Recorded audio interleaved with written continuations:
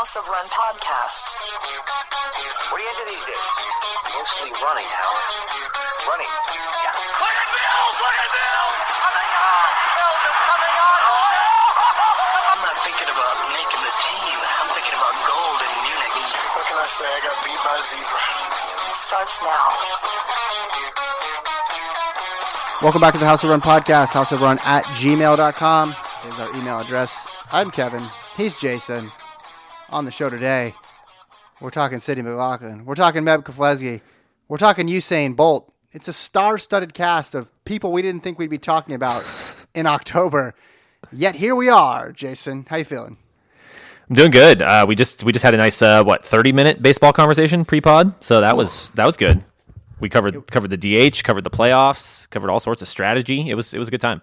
It was exciting. I'm so excited. I just accidentally hit my mic, so if people are wondering what noise that was, it almost fell in my lap, but I saved it just so no one would notice what happened. Yeah, we ran the gamut basically of baseball topics, and I ran out of information in about 30 minutes. That will not be a problem on this show because the aforementioned trio have probably combined for, what would you say, 88 hours of talking in the history of this pod?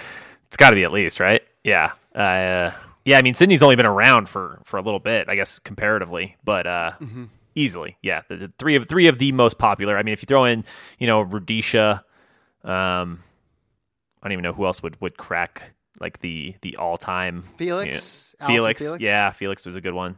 Ooh, a certain three-named gentleman whose double, one might say, was quite easy until it wasn't. That's He true. got a lot of play. Yeah, he in the last couple of years, he might be at the top. Bolt has to be number one, though, right?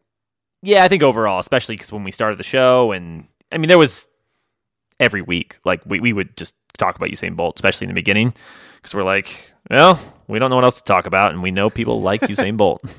We used to have a segment called This Week in Bolt. Do you remember That's that? true. Yeah, I remember the jingle too. Yeah, one of the award-winning segments in the early years of the show. Let's start, though, with Sidney. Announced today, recording this on a Monday evening, she signed a deal with New Balance, to the surprise of many in the track and field world, myself included. Thought she was going to go with Nike. Obviously, as of recording, don't have any details about the contract itself or about where she's where she's going to train or who she's going to be coached by or anything like that. But still a little bit of a shock, you could say, anytime Nike does not get the big name track and field athlete. It's a little bizarre, and especially someone like Sidney, who, our friend Otto Bolden, who's been on the show talking about this exact topic, basically said she's one of the most, if not the most marketable track and field athletes in this era. And he said her coming up now is kind of giving a glimpse into what it would have been like for Flojo to come up now. And that's like incredible praise given how much Flojo permeated pop culture even now. So, yeah, what did you think of the signing? Yeah, I don't think I didn't have New Balance coming. I mean, that would have been, I don't know, probably above Skechers, but not a whole lot else as far as like where I would have, Nike seemed like the most obvious because you just assume everyone's going to sign with Nike. But yeah, I mean, I guess say whatever works. I'm sure they must have put in a good offer. I'm sure Nike, talked to her. But New Balance striking big. I mean, I like it. Like, I think that's kind of cool. And she might have a different kit than the other people at the line, which will be yes. Yeah, exactly. Did you see the rollout on Instagram, the video in Times Square? Yes, it was good. I enjoyed that. I like the big billboard behind her. She does say they've been with me since the beginning, which I don't know what that means. Well, so in high school, New Balance, at least a couple of years, New Balance sponsored her high school team. And then every year in high school, because, athletes these days, there's like an array of post-season meets you can choose from, right? Because there's all these all-star meets now. Right. So basically, every shoe company has at least one all-star meet. I guess, well, not every single one, but there's New Balance Nationals. Brooks has a meet. Nike obviously has meets and elite camps and stuff like that. every year of high school, every season, so indoor and outdoor, she ran New Balance Nationals. And I'm guessing that's what that meant. Yeah, I don't know if they've been with her since the beginning. She's been with New Balance since the beginning, I guess. Well, I'll go look at that. Okay. Either way, I mean, it's not a huge deal, but it's like they sponsored your high school. It's like, well, we had a Nike swoosh or whatever on our jerseys, but I don't know if I'd say I've been sponsored by Nike since high school. If you got signed, that's what I would say. I'd be like, guys, when I was 6 and I bought way too much stuff at Nike Town, I was with you from the beginning, man. Right. I mean, like, yeah, it's like, I mean, it was just kind of a random thought to me, but hey, like I said, it's kind of cool. It's a big move by New Balance, which is interesting. Yeah, they got Trayvon Bromell.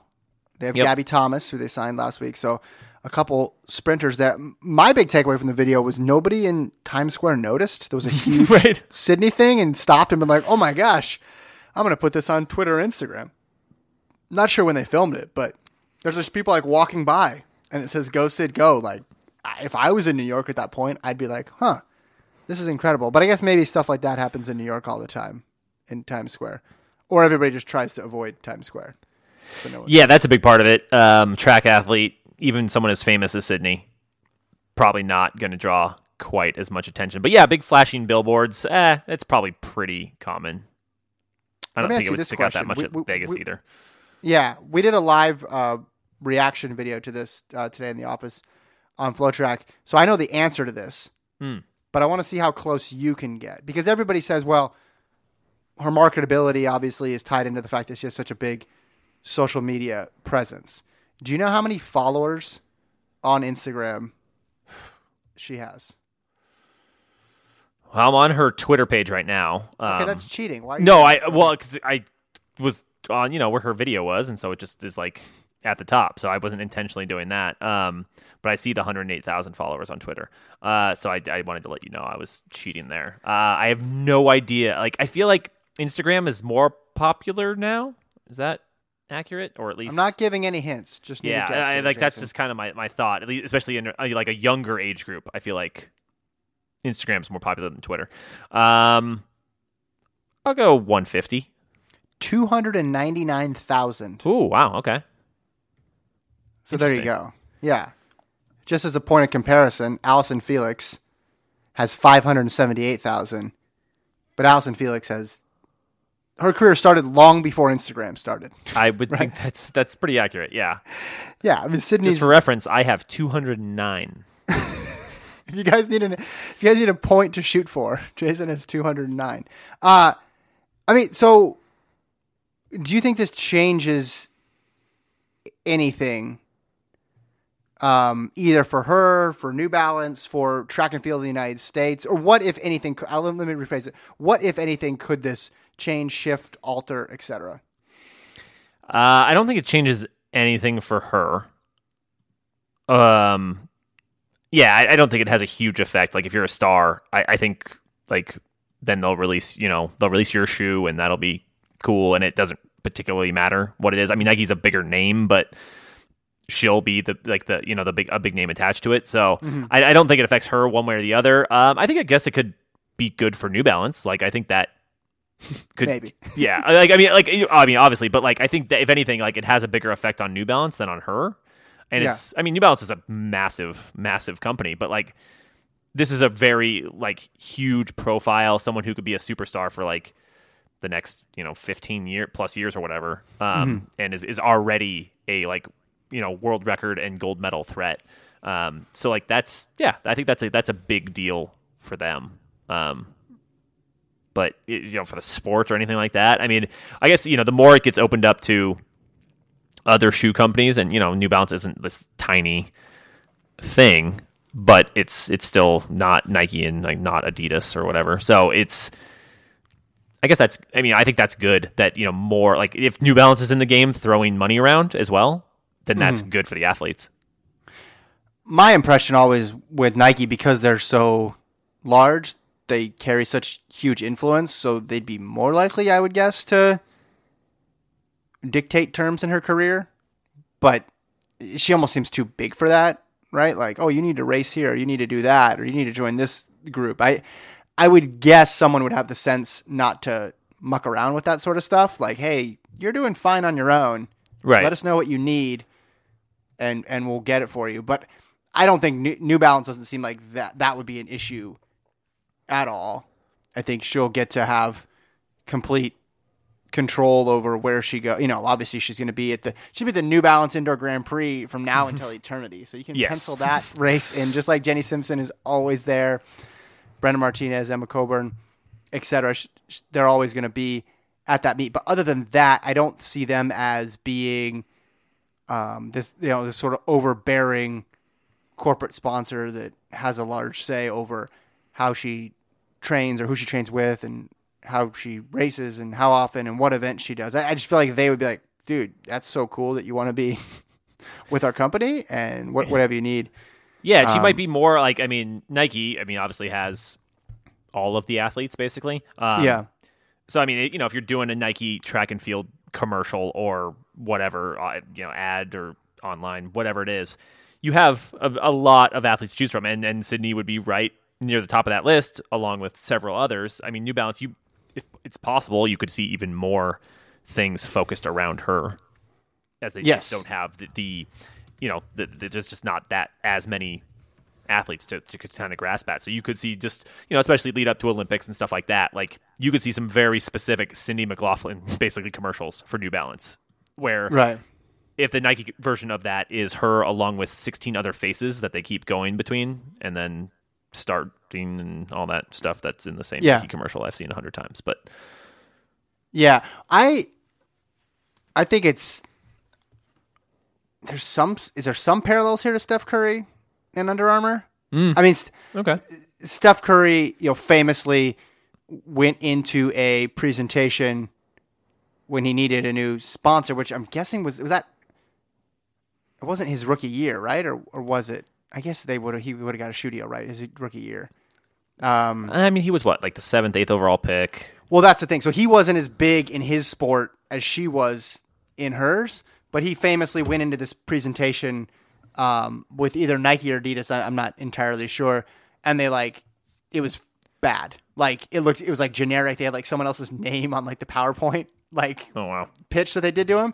So the idea was, you go to Under Armour and you can be like the main guy in basketball. Right. Like you're not competing with anybody else. And that's probably the case for Sydney. And that might even be the case, outside of track for her, right? Like it's not like New Balance when it comes to the Olympics, right? People competing in Olympic sports.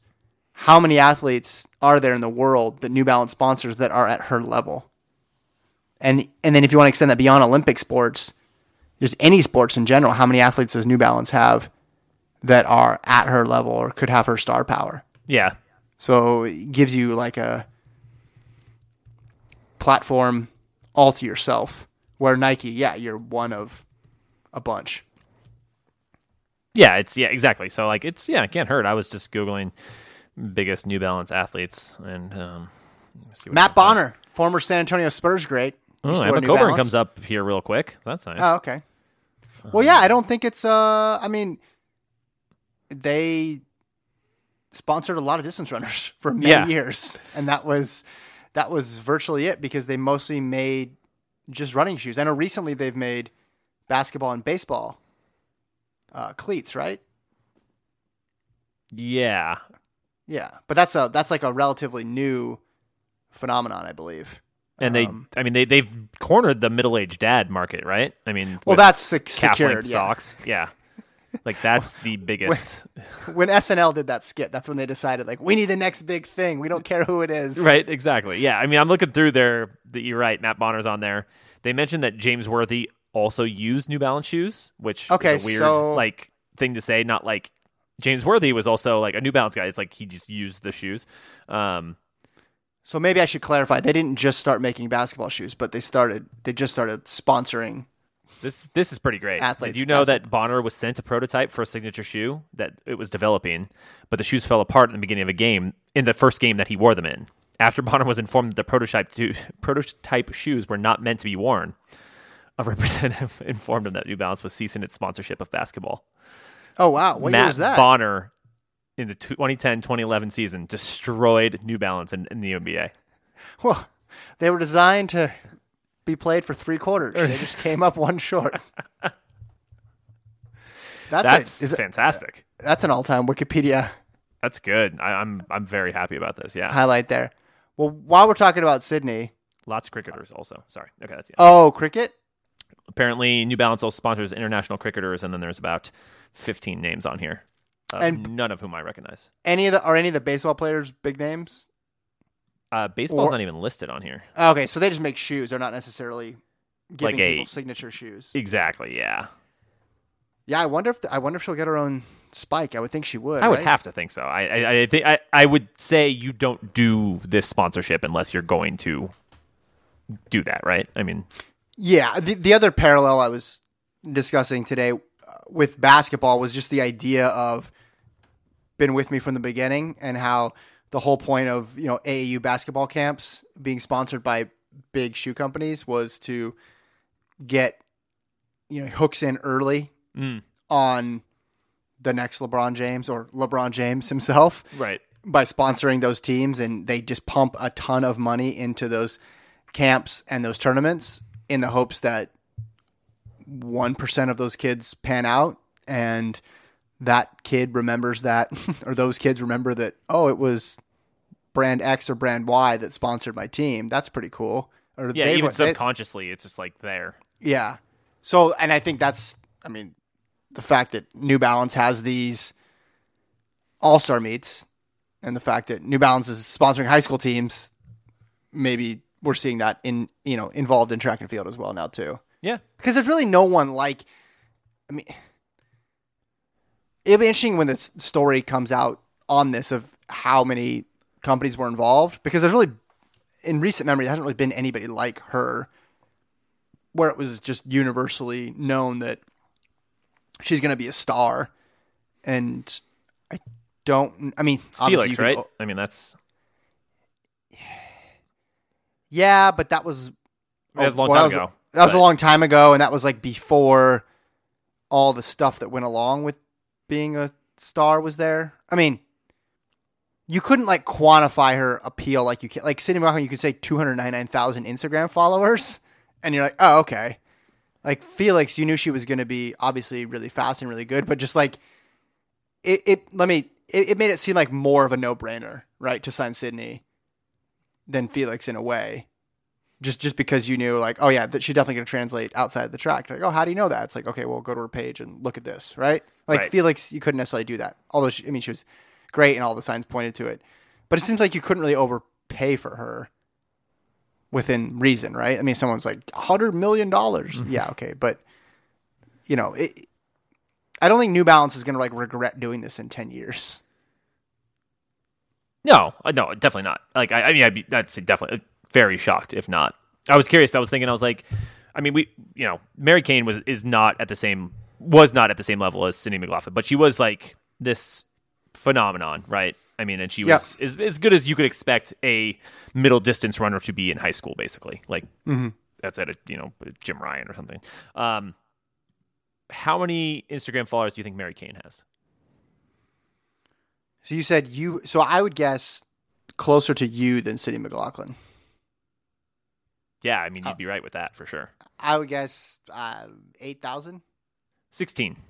16,000? Oh. Yeah. So, good. Don't get me wrong. This is nothing insulting about that, but it's that's a massive gap between those two. It's, and like I said, the talent, like I said, Mary Kane was unbelievably talented and breaking every record that was conceivable to break at the time. But Sydney McLaughlin is like I said, world record gold medal threat right now. And in sprints, which, in the US is going to be a little more,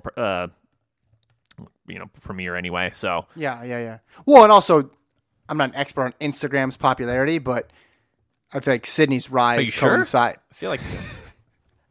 I feel like Sydney's rise. Well, tell me if I'm wrong, but doesn't it feel like Sydney's rise coincided more with the popularity of Instagram than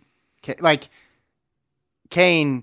If Kane was doing what she did in 2013 and 14 now, yeah, no, that's a very good point. I think it'll be higher just because it's much more ubiquitous. I'd say unquestioned. Yeah, I mean I am like who has more MySpace followers? Is basically what I'm saying. Yeah, exactly. I mean Instagram's been around for a while, but I feel like Facebook was the biggest thing, right? And then like Twitter and Facebook were kind of the biggest things, and Instagram was becoming a thing. Yeah, but not. I don't feel like that many people used it. But granted, I'm not as young as those people. But certainly over the past like 2 years in particular, I would say it seems like Instagram is just like starting to blow both of those out of the water. Well, that's when they got bought and all that stuff, and then like Snapchat came and went. And they just took Snapchat did the stories, right? The videos, and then Facebook or Instagram just basically took that and then put it on their platform, and then everyone's like, well, why do I have Snapchat? And now you don't even hear about Snapchat anymore. Anyway, this is a running podcast. Somewhat. It's also social media experts just talking game, Tangentially, that's the oldest I've felt in a while. Let's talk about Meb. We're probably on firmer ground talking about Meb. Absolutely. He dropped some interesting quotes in a Runner's World article. Yeah. Saying he's thinking about a comeback. Hasn't ruled it out. Do you think, to borrow some phrasing from Stephen Colbert, do you think this is a great idea or the greatest idea, a Meb comeback? The greatest idea, for sure. How in are you on this from a scale of 1 to 100? It's like Sydney's Twitter or Instagram followers, like 296,000. Yes, I mean it has to happen basically. Whoa, it has to. Okay, why? Because first of all, he might be a favorite to make the team right now. Because after Galen Rupp, it's a bunch of garbage. Sorry guys, step your game up. Someone break 212, just somebody in the U.S. Like do it, please. And I think I could bet on Meb. Like if he was like, I'm going to try to train for Tokyo, I could bet on him running 211, and that might be enough to make the team. Okay. So why is so that's the reason is just well, yeah, I mean, because he can make the team. Yeah, I mean, making your 5th Olympic team, and he talked about how he thought that would be cool, which is just a perfectly Meb thing. Like it's just like I always thought that would be cool because there's 5 Olympic rings, and I'd make the Olympics 5 times, and yeah, it would be cool, Meb. You're absolutely right. Like I can't argue with that logic. Yeah, I mean, of course, like, hey, if you love him retirement, but the fact that he's already considering it, yeah, and I would say just with the history of professional athletes who consider coming back to do something, like it's like a 98% like probability at that point because these are the most competitive people in the world, and once they go, and he looks around the landscape and sees. Again, nobody can break 212 and just goes, yeah, you know what? It would be cool. Even if I make the Olympic team, doesn't matter if I do well in the actual Olympics themselves. Like I'll make my 5th Olympics at, 44 or 55. I don't know what he'll be at that point. He would be he's 43 right now. So 44 or 45. That'd be amazing. Yeah. And it's just, it's a great story, and Meb's the bet. Like there's no doubt. And guess what? If he runs the Olympic trials and finishes 5th, fantastic. Goodbye running. Good times. Like I mean, there's no downside to it. Like absolutely none. Like people go sometimes, like the tarnish your legacy thing. Like there's literally not one person who would be like down on Meb after he tried to make his 5th Olympic team at 45 years old. I'm pretty much in agreement with the reason. I mean, if the United States marathon yearly list was like 206, 208, 209, 210, 211, and not 206, 07, and then 212, 213, 214. Yeah. I don't know if he'd be thinking about it as hard. Yeah, for sure. There's also that sounds like a good idea versus reality of, when he goes back to start training again, if he really wants to put that in. The only thing that gives me pause, 2016, obviously very good. Made the Olympic team, finished 33rd at the Olympics, but poured everything into making the team and, ran really well. And when you consider, I mean, Rupp beat him handily, but the fact that he like kept it close against Rupp in retrospect is pretty, right? Like very impressive based on what Rupp went on to do just a couple months later. I mean, he lost by, just over a minute to Rupp. So the only thing that gives me pause is the 2017 seasons, right? So the year after that, when he was sort of on his farewell tour, he didn't run well in either Boston or New York.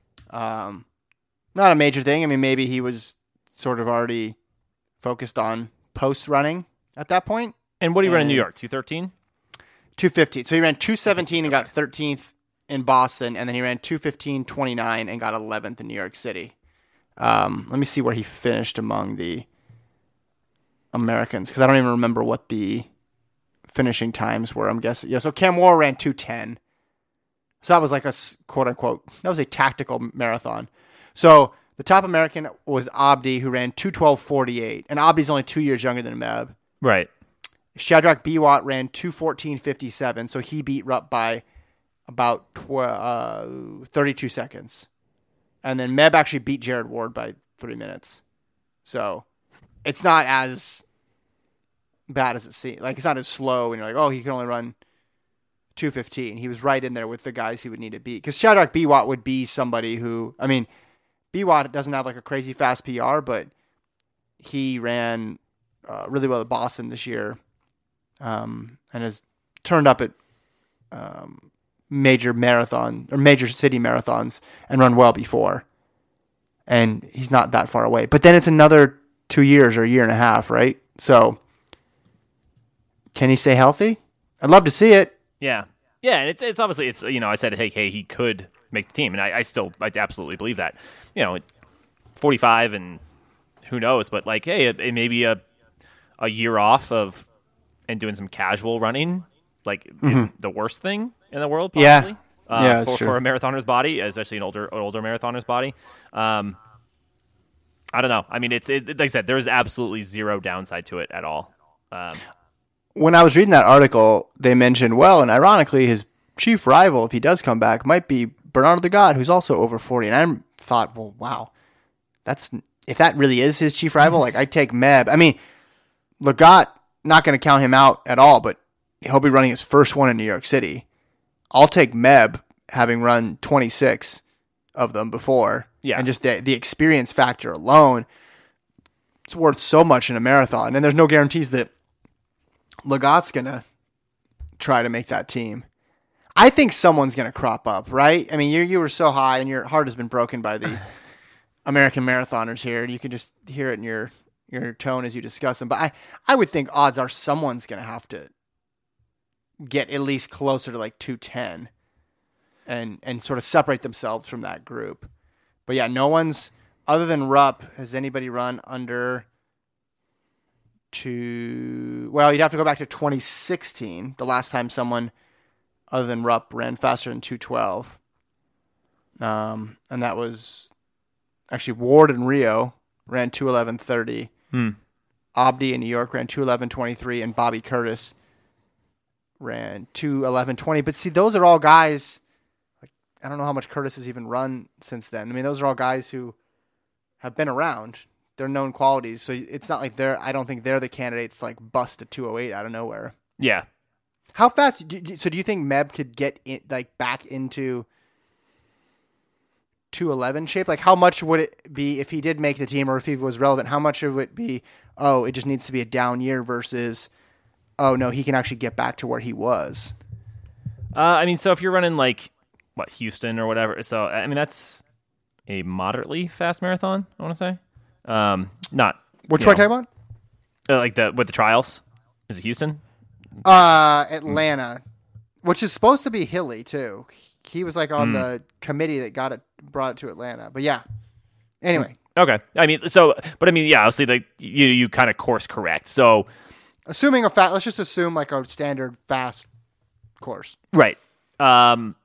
I mean, I don't think 2:12s is out of the realm of possibility. Faster than that, maybe. I mean, I'm not betting on him running to. He rarely ran 2:09s.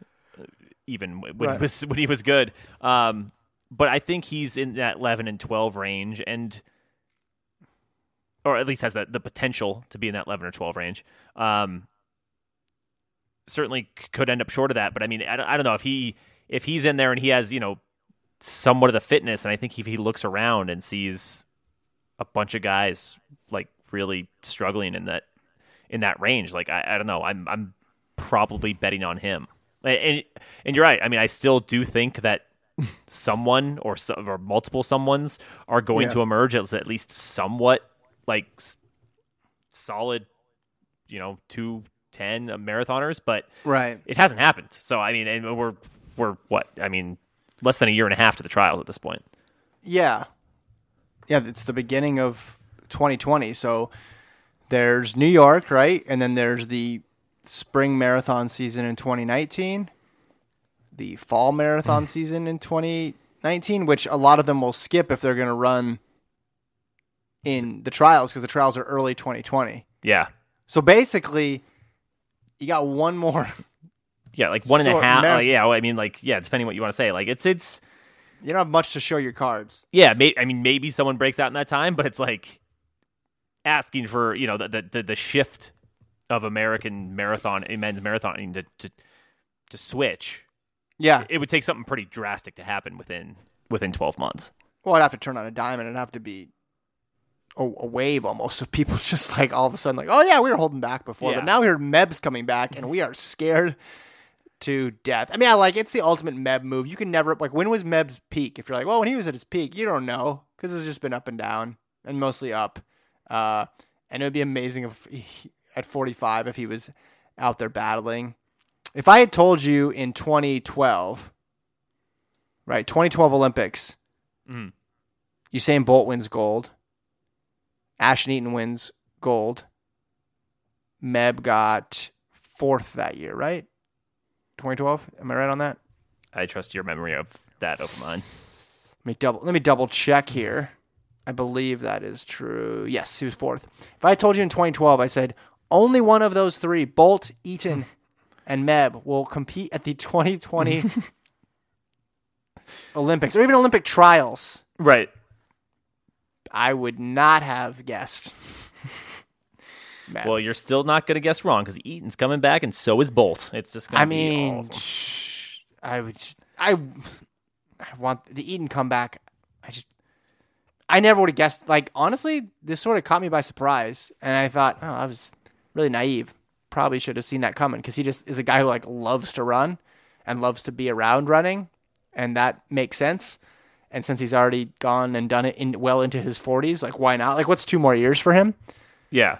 But I would have said Eaton probably 100 times out of 100. Oh, yeah. And on the topic of tarnished legacies, I mean, do you remember Usain Bolt's last race? I do recall. What happened? Do you remember? I feel like he didn't finish even. I feel like he came up short. All right. Well, that ruined my example. I was hoping you'd say something else. I'd be like, see, you didn't even remember. He didn't finish.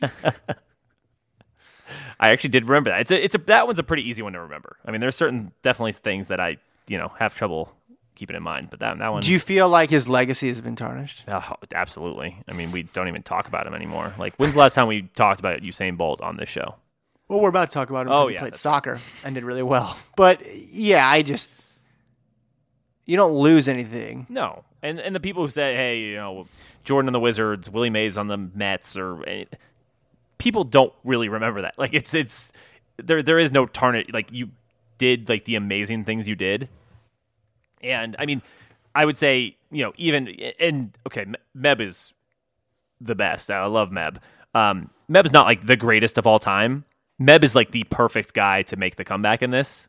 Yeah. Like he would be even less hurt. Like I said, I don't think anybody's hurt by this stuff, even the greatest of all time stuff. Meb is the perfect guy to actually do it, and he has only things to gain. Well, right, because if you're saying it's not the perfect ending, okay, well, was the perfect ending finishing 11th at New York City? Like, was the perfect ending finished 13th at Boston? Was it getting 33rd in the Olympics? Like, yeah, none of those had to stop after his last win, or if he makes the Olympics. Like, that's, if you want the perfect ending, this is the last chance for it. It doesn't literally, if he made the Olympic team, he could not even run the Olympics and it wouldn't matter. Right. If he makes the Olympic team, like, I mean, I don't know, we'd have to go through the history here, but in terms of U.S. track and field, that has to be one of the most impressive things in the history of the sport. And Yeah, I don't think it's hyperbolic to say. I mean, you're saying 5 Olympic teams. Remember, he missed the 08 I think team. out of 6, yeah. That's almost more impressive. That Yeah, it the was fact 5 that out of there was- 6. It's so absurd. I mean, his Stilis Topage, Jason, starts in 1996. And in 1996, he ran a 13:37 5K. Oh my god, I love it. I mean, this is just incredible. And I think that men's race is going to need something to get people excited about, and this would be the exact thing.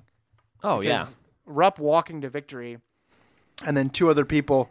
There'll be some, who gets the second and third spots, wide open, da-da-da. But that'll be fun, but ultimately those people aren't going to contend for medals. And the prospect of Meb getting number 5 to match the Olympic rings. It's kind of cool. Yeah, you're right. It's like he's very into symbolism. He wanted to go out on his 26th marathon. Yeah. That's One for every mile. I respect that. And if he doesn't come back, I wouldn't think any less of him, but like the second this was mentioned, I was like, yeah, of course. Yes, do it. Don't even consider anything else. Just yes. We're easy though. Just as with doubles, we're always going to say yes to comebacks. Well, right? yeah, Like I there's mean, never it's- been a comeback I don't agree with. Yeah, that's true. I mean, there's because why would we be against this? Why would anyone be against this unless you're one of the 17 to 13 marathoners in the US? Right. Then I understand. I would be right alongside with you if that was my predicament in life. But the only time I'd be against it if this was someone being forced against their will to compete when they didn't, and come back when they didn't want to. I'll say the one time I was against a comeback, when it got to the point where Brett Favre did it for like the 7th time, and I was just like, okay, this is enough. Stay away. Nobody wants you anymore. Wasn't that like Evander Holyfield too, who just kept doing Boxers do it a lot. Yeah, but at the same time, I barely follow boxing enough to even have. it? You just assume everybody's retired or they're not retired. It's just like that does. I mean, people retire, quote unquote, retire in boxing. Like every boxer is retired like 6 times, and it's just, of course you do, because you get punched in the head for a living. Like, of course you're going to retire over and over. I'd want to quit that job every day. I don't get hit in the head, and I'm like, yeah, I kind of want to quit. Should we talk about Bolt? Yeah, absolutely. Scored a goal. Scored 2 goals Man. for the world class, Central Coast Mariners of the Australian Football Federation. I don't know. We started with Instagram. Now we're on to soccer. Out of my depths once again. But I'm seeing this clip got 6.05 million views. Best thing to ever happen. good I mean, investment. the whole sign Usain Bolt thing just paid for itself, right? Yeah. I mean, that's like. I think it signed for itself. Well, I think it paid for immediately. itself when they signed. But, Yeah. but him scoring 2, like, it's like they've just, like, no one knew who the Central Coast Mariners are besides, very big football, soccer. I'm not sure which one they call it in Australia.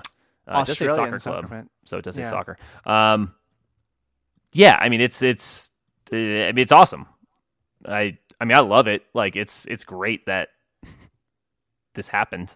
Like, I thought it was kind of ridiculous, and I don't really know where the Central Coast Mariners fall on the competition scale, like where they're at as far as on the levels of high level soccer. I have no idea. They're in the A League, whatever that means. I don't think it's the top Australian league.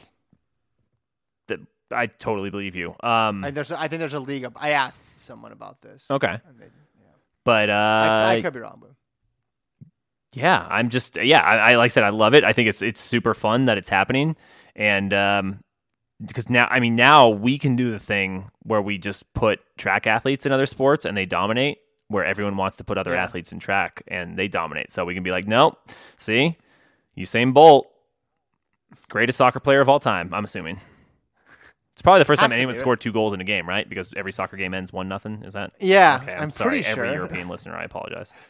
I'm on their website. I wanted to see how long it would take for me to find a picture or headline with Bolt.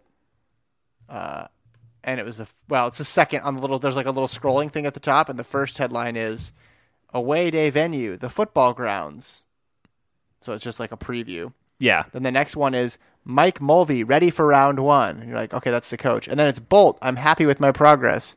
Highlights: Lightning strikes twice in Campbelltown. A picture of Bolt doing the pose. Bolt strikes twice as Mariners win 4-0. So they're definitely capitalizing on it. It also is funny to see his name on the roster. I wish I would have checked like how many like Twitter followers or something Central Coast Mariners had like a few weeks ago, because they have 40,000 now, but I'm sure it wasn't even close to that a little while ago. Yeah. What? So do you think, does this change your opinion of Bolt's decision to play soccer? I mean, no. Just kidding. No, I mean, it's one of those things. It's like I enjoy this. Like it's fun. Like it's better than him just going, I'm not going to do anything. Like if I have the choice between Usain Bolt running, I choose Usain Bolt running, or Usain Bolt retiring and showing up at parties and in random things every once in a while. Okay, live your life, man. Have fun. Mm-hmm. Doing anything competitive where his speed might be a factor. Yeah, sign me up for that. If I can't have him, sprinting as fast as he can. I like that he's number 95 for 9.5. Although I think he should have been 58. That would have been more of a that's statement. probably yeah.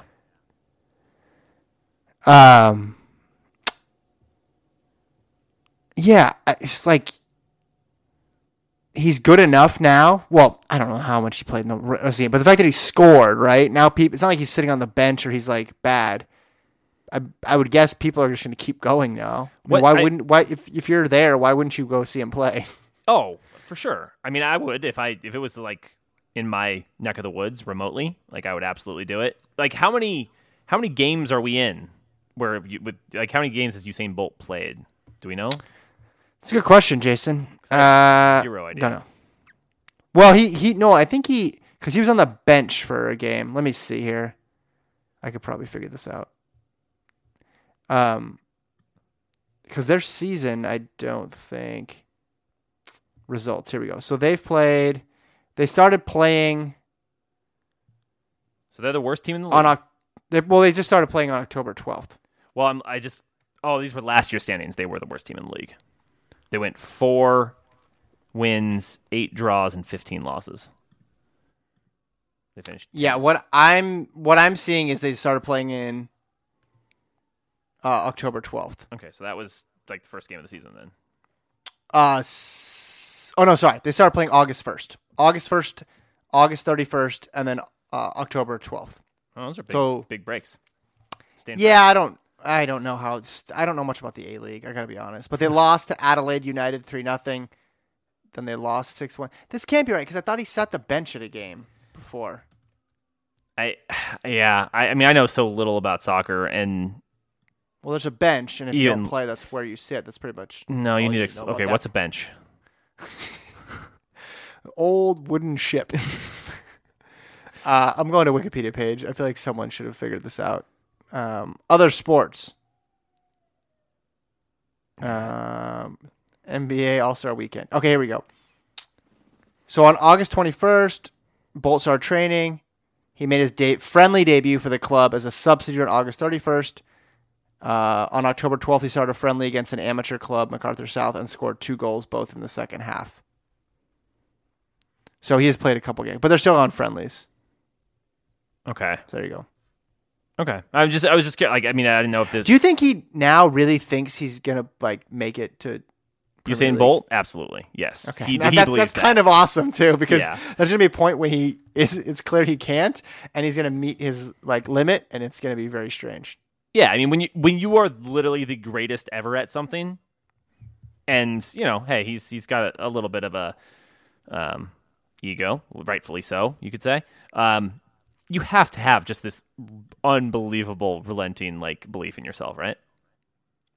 Yeah, I would think so, but I would also think you'd also be able to quickly identify your you'd also be able to see greatness in other people too. Yeah. And be like, oh yeah, I'm not that. But I don't know. The fact that he's still doing it is revealing to me. I don't know if I mentioned this on the show. when I watched the Bolt documentary, which you still need to watch, by the way, and one day we'll do a review of the show or a review of the movie on the show. Yeah. So he was talking. There's a clip, and he's in like his living room, sitting with a couple people. I don't know if it's his agent or his friends or whatever. And he says something like, my dad told me when I was growing up, like, if you don't get first or if you don't win, try harder. You just got to try harder and do it better the next time. And if you try hard and do as best as you can and you still don't win, then you should probably quit because you're just not very good at it. And it was like a joke, but it was like right. He delivered it like really in a very funny way. But it was very revealing about how he managed his career, and also just like you said, the mindset of the talented out there. Yeah. Of like this whole like, if you don't succeed, try again. Like he was like saying, no, some people are just bad, right, and not talented at doing things, and there's no point in banging your head against the wall, because if you're not good now, there's no way you're ever going to be great, and I'm only interested in being great. Yeah, and I think he probably believes that, but so then wouldn't he be able to figure that out with something? Well, but I also believe that he can say that and not recognize it in himself. Okay, there you go. Because I mean, and I could be totally wrong. He could be absolutely like, struggle the next level, whatever he does, and just goes, obviously I'm not good enough at this. But I can't even, it's not even like I'm blaming him or judging him. It's like, if you're that good at something, and and you're doing something tangentially related to it, sure. Like, I would probably think I'd be great at that too. Yeah. And he's already better than like most people, right? I mean, like, it's like he's playing in some sort of semi-professional or professional, even at the highest level league. And he just scored 2 goals. Yeah. I mean, that's, he's not a dumb guy. I'm not, saying that, but it's like he can already go like, well, yeah, I'm already dominating this league. Like, I mean, that's probably what he's saying.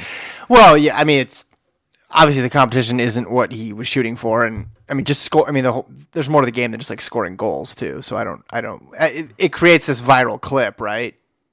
Of, oh my gosh, look at what he did, but you don't know what else he did during the course of the game as well too. But no, I'd buy that. I think it's interesting because it's a very Jordan rides the bus situation here. Yeah, and we like Michael Jordan analogies. Always. Not enough basketball on the show. All right, email time. Yes, please. houseofrun@gmail.com is the email address.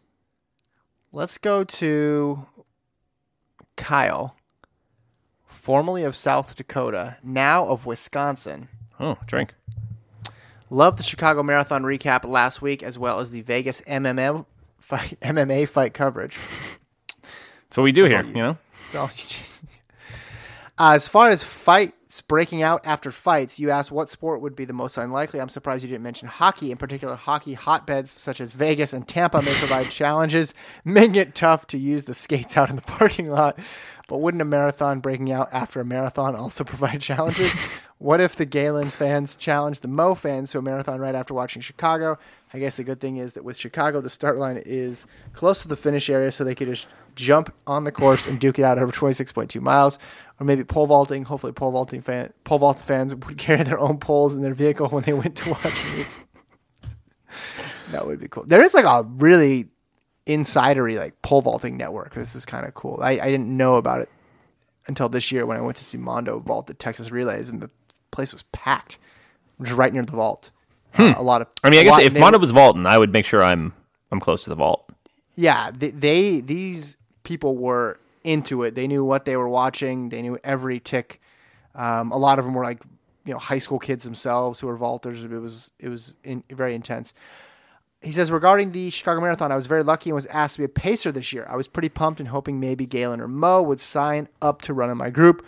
Plus, I was hoping for those Foot Locker pacer uniforms, which I could then wear to a Foot Locker store like wearing a Hawaiian shirt to Island Burgers, right?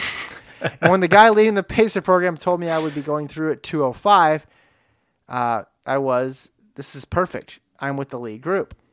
Okay, anyway, that was my dream. Actually, I was going through 205, but that was halfway. I was one of the trios of Pacers for the 410 group. Now, for the record, we did way better than Kipchoge's Pacers at Berlin. We were 204.38 at halfway and 409.33. Finish, nailed it. It's good. As you both commented, it was not a day for fast times, not terrible conditions like the 80 degrees and sunny at Chicago last year, but 60s with high humidity did not make for fast conditions. I believe Mo's 205.11 is definitely in the 204s with Berlin-like conditions, but he is still barely within a mile of Iliud. Last, please see attached photo. I'm looking at a photo here, and there's two bottles. On one of them, it says Bank of America Chicago Marathon, and on the other is one that probably housed mustard. Yep. It's a yellow condiment bottle. He says, my buddy was watching the marathon around the 10K mark and picked up a couple of the elite water bottles that they discarded right in front of him. Amazingly, one was from Garamu, who ended up second. So That's the Chicago Marathon one. I can't quite explain why his bottle is lined with a black garbage bag. Maybe makes it easier to pick out. Oh, yeah, so it is. There's it's literally like they tore off a piece of a garbage bag and ran it around it. It's wearing it like as a scarf. Yeah, exactly. He needs Klaus to hand his bottles to him. Anyway, I now have the DNA of Garamu and Parker Stinson. So Parker Stinson's bottle is the one that is the ketchup bottle. Mustard. And it says mustard bottle. Sorry, it says Parker Stinson 10K aid station. It feels like Sheldon from Big Bang Theory ending up with Leonard Nimoy's DNA. Seems best that I freeze them and hope one of them wins some big marathons. #eBay. Because long-distance marathon fans would shell out major dollars for elite water bottles from the 10K point of 2018 Chicago. Love the show. Keep up the great witty banter and analysis. Kyle, formerly of South Dakota, now from Wisconsin.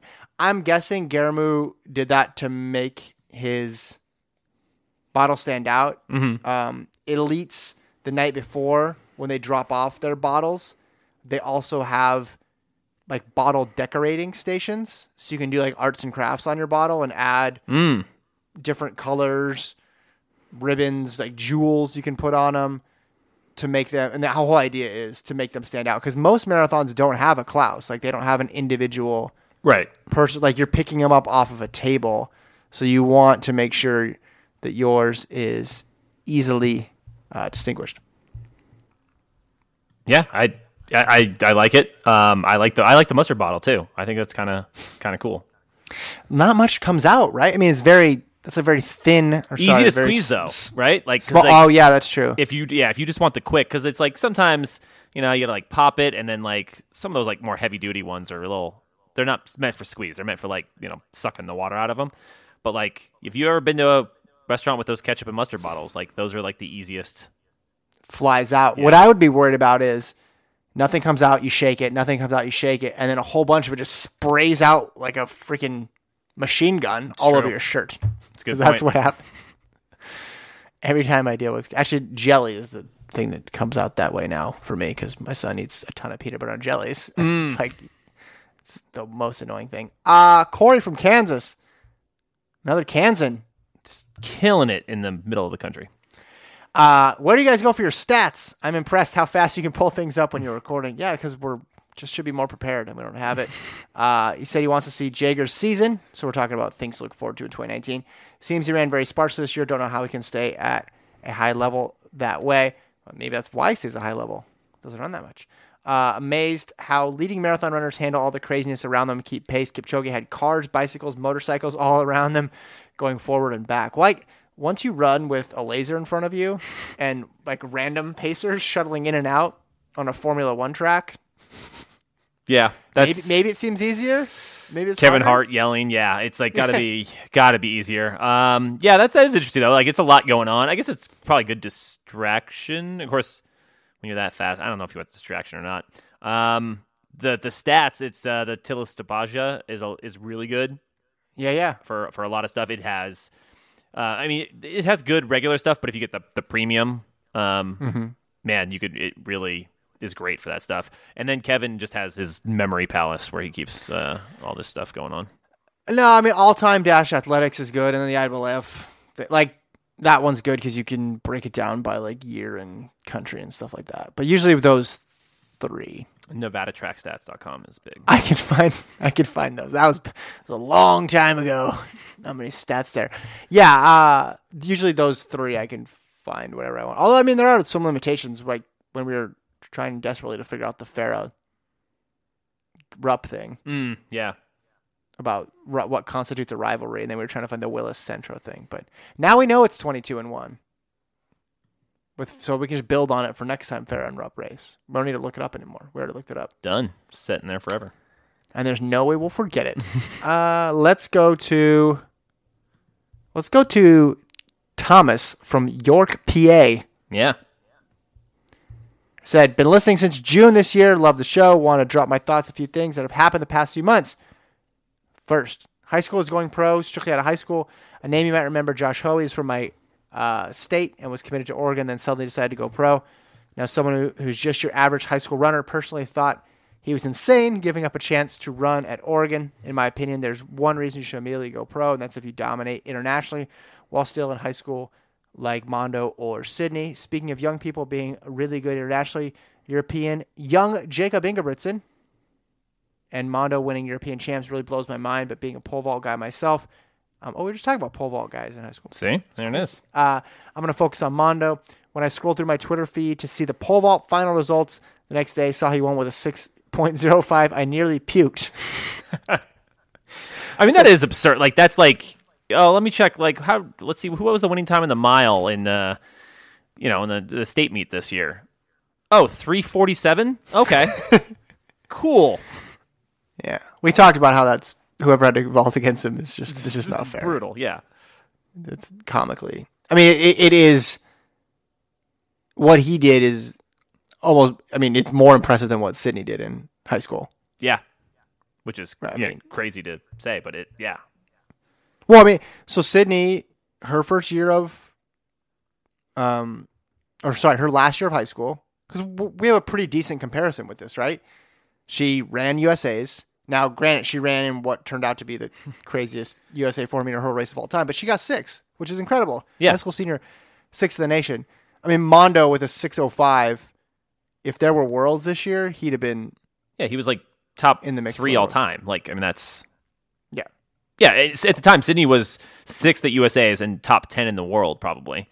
Yeah. But Mondo was literally like, would have been one of the co-favorites for gold. Yeah, exactly. He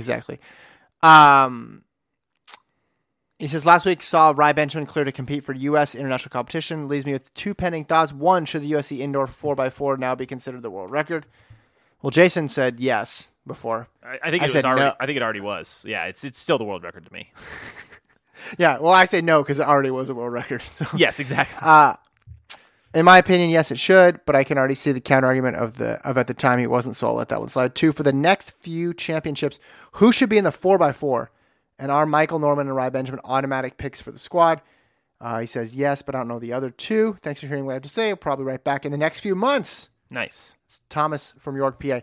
Let's zero in on that 4x4 question. Rai Benjamin going to the U.S. He's already in the U.S. He was born in the U.S. Rai Benjamin being cleared to compete internationally for the United States. Yeah. I mean, obviously makes the 400 hurdle team harder to make and makes the 400-meter hurdle hopes for the United States pretty good. But he was a really strong 400-meter runner too. And I don't know if necessarily he's going to be focused on running 4x4s in championships and things like that. But, man, he had some depth there. I mean, I guess you got to put Curley on there. Curley's an obvious choice. Yeah, I mean, it hasn't made like that, next leap up, like had that one, 43.7, but like even without that leap, like he's a 44 low type of guy, which is really, really valuable. I mean, if I could pick who another guy would be, I'd put Noah Lyles on the team, and I don't even care that he doesn't run the 400. Just the most what's going to get the most clicks? Yeah, and also like Noah Lyles would be good at the 400. I just feel good about that. Outside of that, who would be? I mean, you always have to have an old guy, so you want to throw LaShawn Merritt on there. I totally understand. But there's a lot of college guys, right? I mean, yeah, it's pretty open. Like if you just look at the yearly list for the United States, Norman is far and away the best. And then Curley had the second best time. But then it's Strother, who was in college. Dadewa wasn't in college, but he ran pretty well. Kamari Montgomery was in college. Quincy Hall was in college. Will London, college. Someone will pop up before next year. They'll be fine. But it's not like now you look at the times, like Rai Benjamin could get on that team. Yeah. Oh, yeah. He's good enough for sure. And yeah, it wouldn't shock me if he was constantly on the 4x4s. Like that doesn't seem crazy. Yeah, just keep in mind, kids and adults of all ages out there, Rai Benjamin this year ran 47.02 for a 400 with hurdles in the way, 10 of them. Yes. It's so. Yeah, I mean he's do absolutely your absurd. calculations as you see fit. From and there. the 400 hurdles the 4x4 is usually last, and the 400 hurdles is usually first. So it's easy for him to do both. Nothing to lose, right? Yeah, nothing to lose. Exactly. Okay, let's go to Brian, emailer formerly from Raleigh, but now from Pennsylvania. Drink. Email is titled Pre-Nats and Jorgensen. I'll handle the Pre-Nats part. You do the Jorgensen part. Fair. He says, as boots on the ground, talking about me, what did you think of NAU and BYU? Do you think either team has the advantage at the moment? And then one more question related to Chicago. What would you do if you were Gwen Jorgensen's situation? Keep grinding at the marathon, switch back to the triathlon, readjust the goal to 5K or 10K? That's Brian. So I'll let you go first with those Jorgensen questions. Okay, so if your goal is to win a gold in something, then you go back to the triathlon, I guess, because you're not doing it in those track events or marathon events. But if your goal is to medal in something, then go back to the triathlon because you're probably not going to do it in those events. But, I mean, between the 5K, 10K, I mean, she ran some certainly good times on the track. I still wouldn't pick her to medal. I think she's medal or make the team. Well, both. Oh. She could make the team, I guess. I mean, certainly not medal, but she could make the team. But the marathon is more brutal, I guess, a more brutal road. Even if you go like, she has more potential in the marathon, which may or may not be true. Just the amount of women who are really, really good in the marathon is absolutely brutal. So I don't know exactly what you do in that situation. I mean, you could try to do the 10K. Like I said, she did pretty well in some limited time there. Tough either way you look at it. Yeah, I mean, there's so no much. This is easy about route. timing. Yeah, and the timing to be going for a marathon team right now. I mean, imagine if the women's marathon team was analogous to the men's marathon team right now in the United States. Yeah, then you'd stay in the marathon unquestionably. You could concoct a situation where she makes a team. I think 10K is going to be tough. I know she ran fast, but she was, 7th at USA's this year? The thing, yeah. And that, I mean, there's going to be more people next year because it's a non-championship year. I would think Huddle is still there next year, and Sisson and America. Like, that just seems... Who was in that? I'm trying to find let me get the results here. Yeah, because that's nothing. I mean, Jorgensen. she'll like, this is brutal. Like you switch, I mean, like you did run in your old event, but like now, like you're switching into like people who are really great at it. Even though she is really great at it, like that's a tough hill to climb. Yeah, she'll continue to get better, and you could say, okay, maybe she'll continue to get better at a rate of the average runner, right? Because she's new to this stuff. But it's like, is she going to get better at a quicker rate than someone like Carissa Schweizer, who's coming from college and then now is running as a pro and is only 22, 23 years old? Right. Because, Schweizer was just behind her when they ran against each other at the Stanford race. So the USA's 10,000 this past year, Huddle 1, Mariel Hall 2, Stephanie Bruce 3, Emily Sisson 4, and then Jorgensen was in 7th. So she was like 19 seconds out of 3rd. I mean, Emily Enfeld isn't in there. someone like Schweizer's didn't run the race. I'm sure I'm forgetting more Bowerman Track Club people. Right. But it's tough. Yeah, I mean, what do you do if you're out of those options? I mean, it depends what your goal is. I think you're right. Like, if you want to win another gold medal, it's triathlon. But that's how it's been the entire Yeah, I mean, like, that was the obvious choice from the beginning. time. You're committed to the marathon. Probably, I'd give it at least one more marathon to see For sure. because there's a scenario where Shalane Flanagan retires, Molly Huddle decides to just stick with the track. Jordan, I mean, you're drawing an inside straight. If you're trying to run, but Jordan Hasay can't get healthy. Des Linden can't get healthy. And Jorgensen improves by 14 minutes. Like, I mean, it's that has to be part of it no matter what. Yes, that's part of the calculation for sure. But you could talk yourself into, okay, things clarify. I just feel like the 5 and the 10, there's just going to be like an endless supply right now. It seems like of U.S. women who are going to be able to run,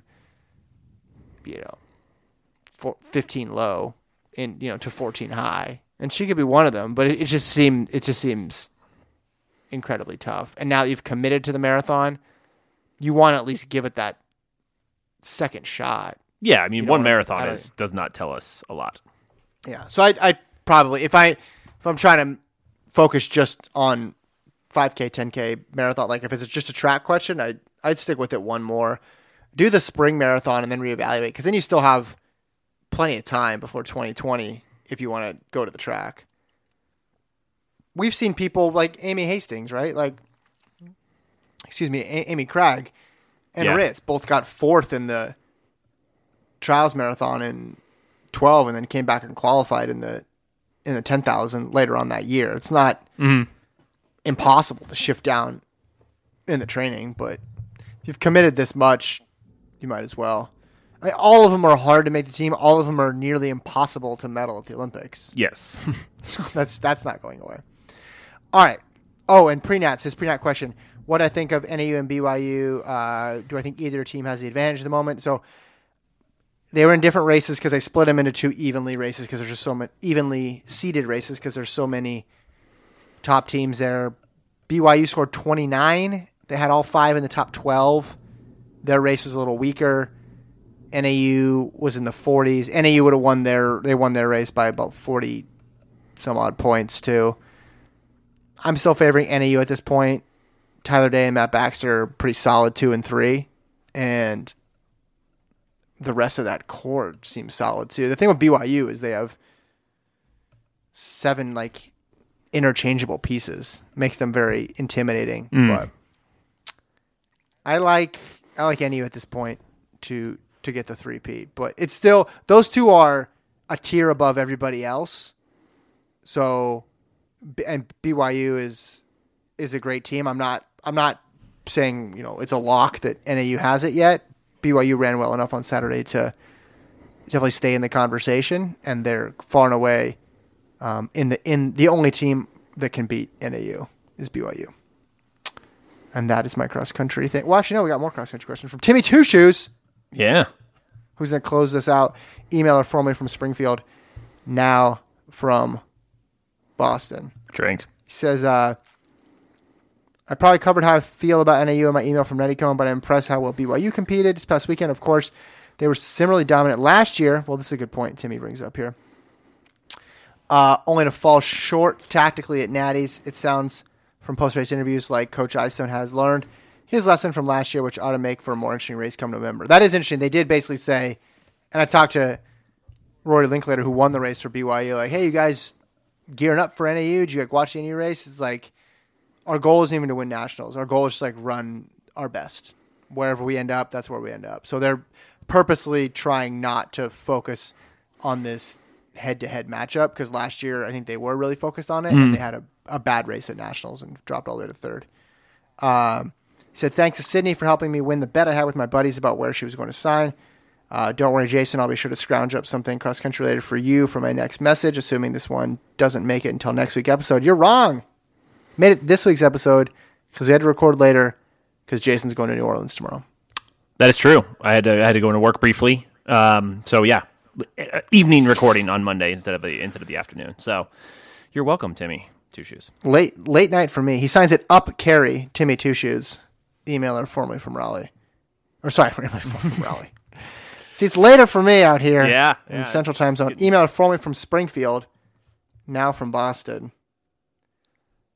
Yeah, that is Timmy Two Shoes. Yeah, and thank you for the you gave me a bunch of food and whatnot recs for New Orleans as well, so I appreciate that. You are very welcome. Anybody else have any food recommendations? Yeah, tweet me an email or tweet me, to Jason. He's making his maiden voyage to New Orleans. First time in Louisiana. First time in the South at all, I'm guessing. I've been to Texas, but outside of that, yes. Yeah. Which part of Texas?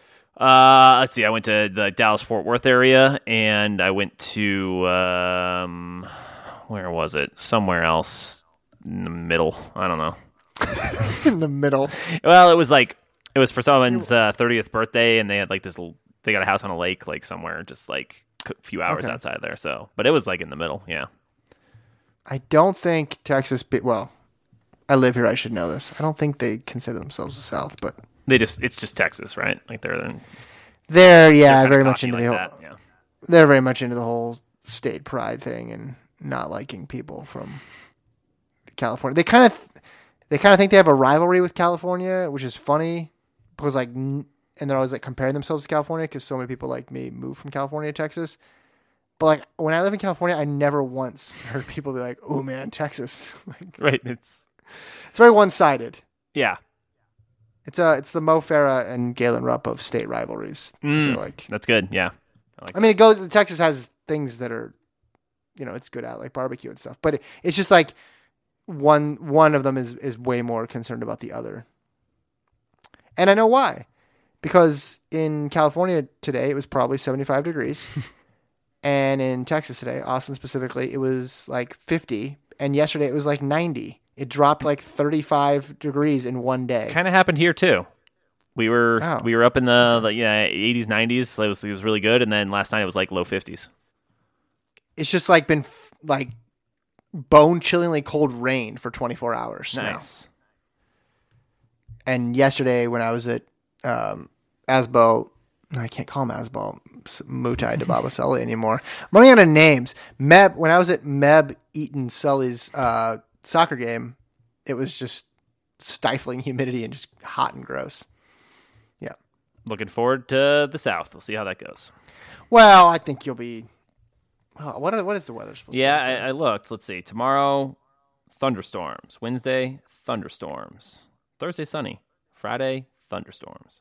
What's the temperature though? It's high 70s, low to mid 80s, and okay. So actually, yeah, temperature wise looks pretty good. It only. Low 70s in the low, so should be nice. Yeah, it'll probably be super muggy, but that's fine. That's a lot better than it could be. All right, househorn@gmail.com. That's the email address. Thanks everybody for writing in, and paying attention during our Sydney Meb Bolt Soccer Spectacular. Pretty good for August. Yeah, I mean, hey, 75 minutes on 3 topics basically is pretty good. Remember. It's always quantity, not quality. All right, we'll talk to you guys next week. Jessica Ennis, what should I do in New Orleans? Dodgers about to lose, down 4-0. Yeah, I saw that. Just can't score.